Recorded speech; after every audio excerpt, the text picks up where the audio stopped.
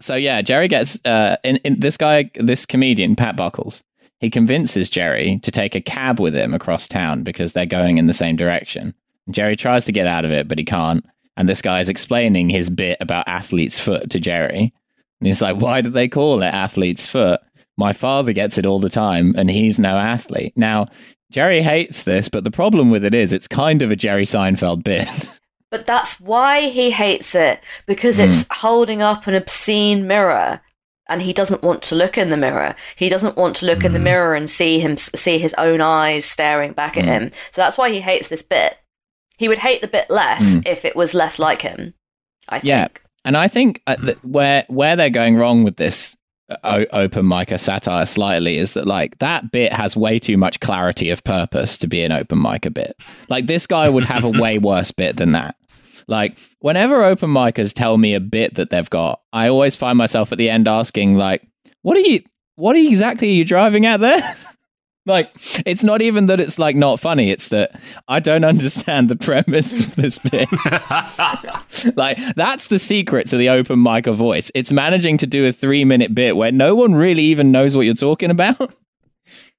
Yeah. It's a science in and of itself. Yeah, like again, like I think we're just familiar with slightly different circles of hell in the kind of Dantean taxonomy of open mic performances, because whenever I've seen any, it always sort of makes sense, but it's simply not funny, or it is funny but extremely divisive. So there's quite often been scenes when like I'm laughing and no one else is.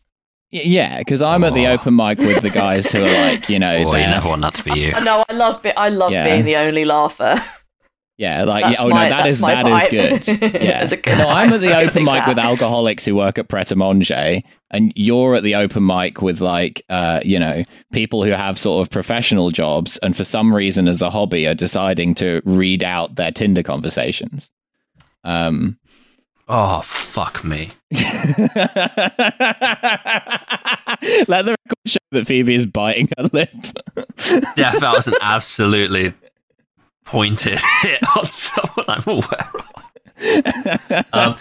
Now, I know exactly. No one cares about your Tinder. I know exactly what he means as well. To be honest, there are several people I could meet. This isn't limited to one person.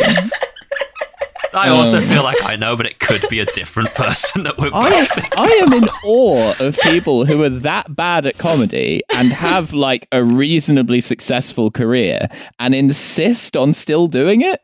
There's something impressive about turning up to something you're that bad at that publicly. Like sometimes I play a pretty bad game of squash and I'm like, oh, maybe I should stop doing this. This is kind of embarrassing and only one person has seen me do this.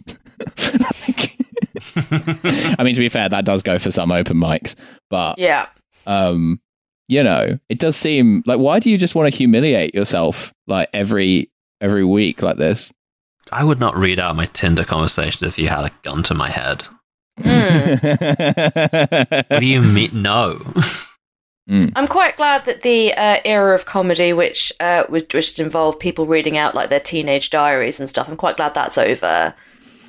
Because again, like you could not pay me.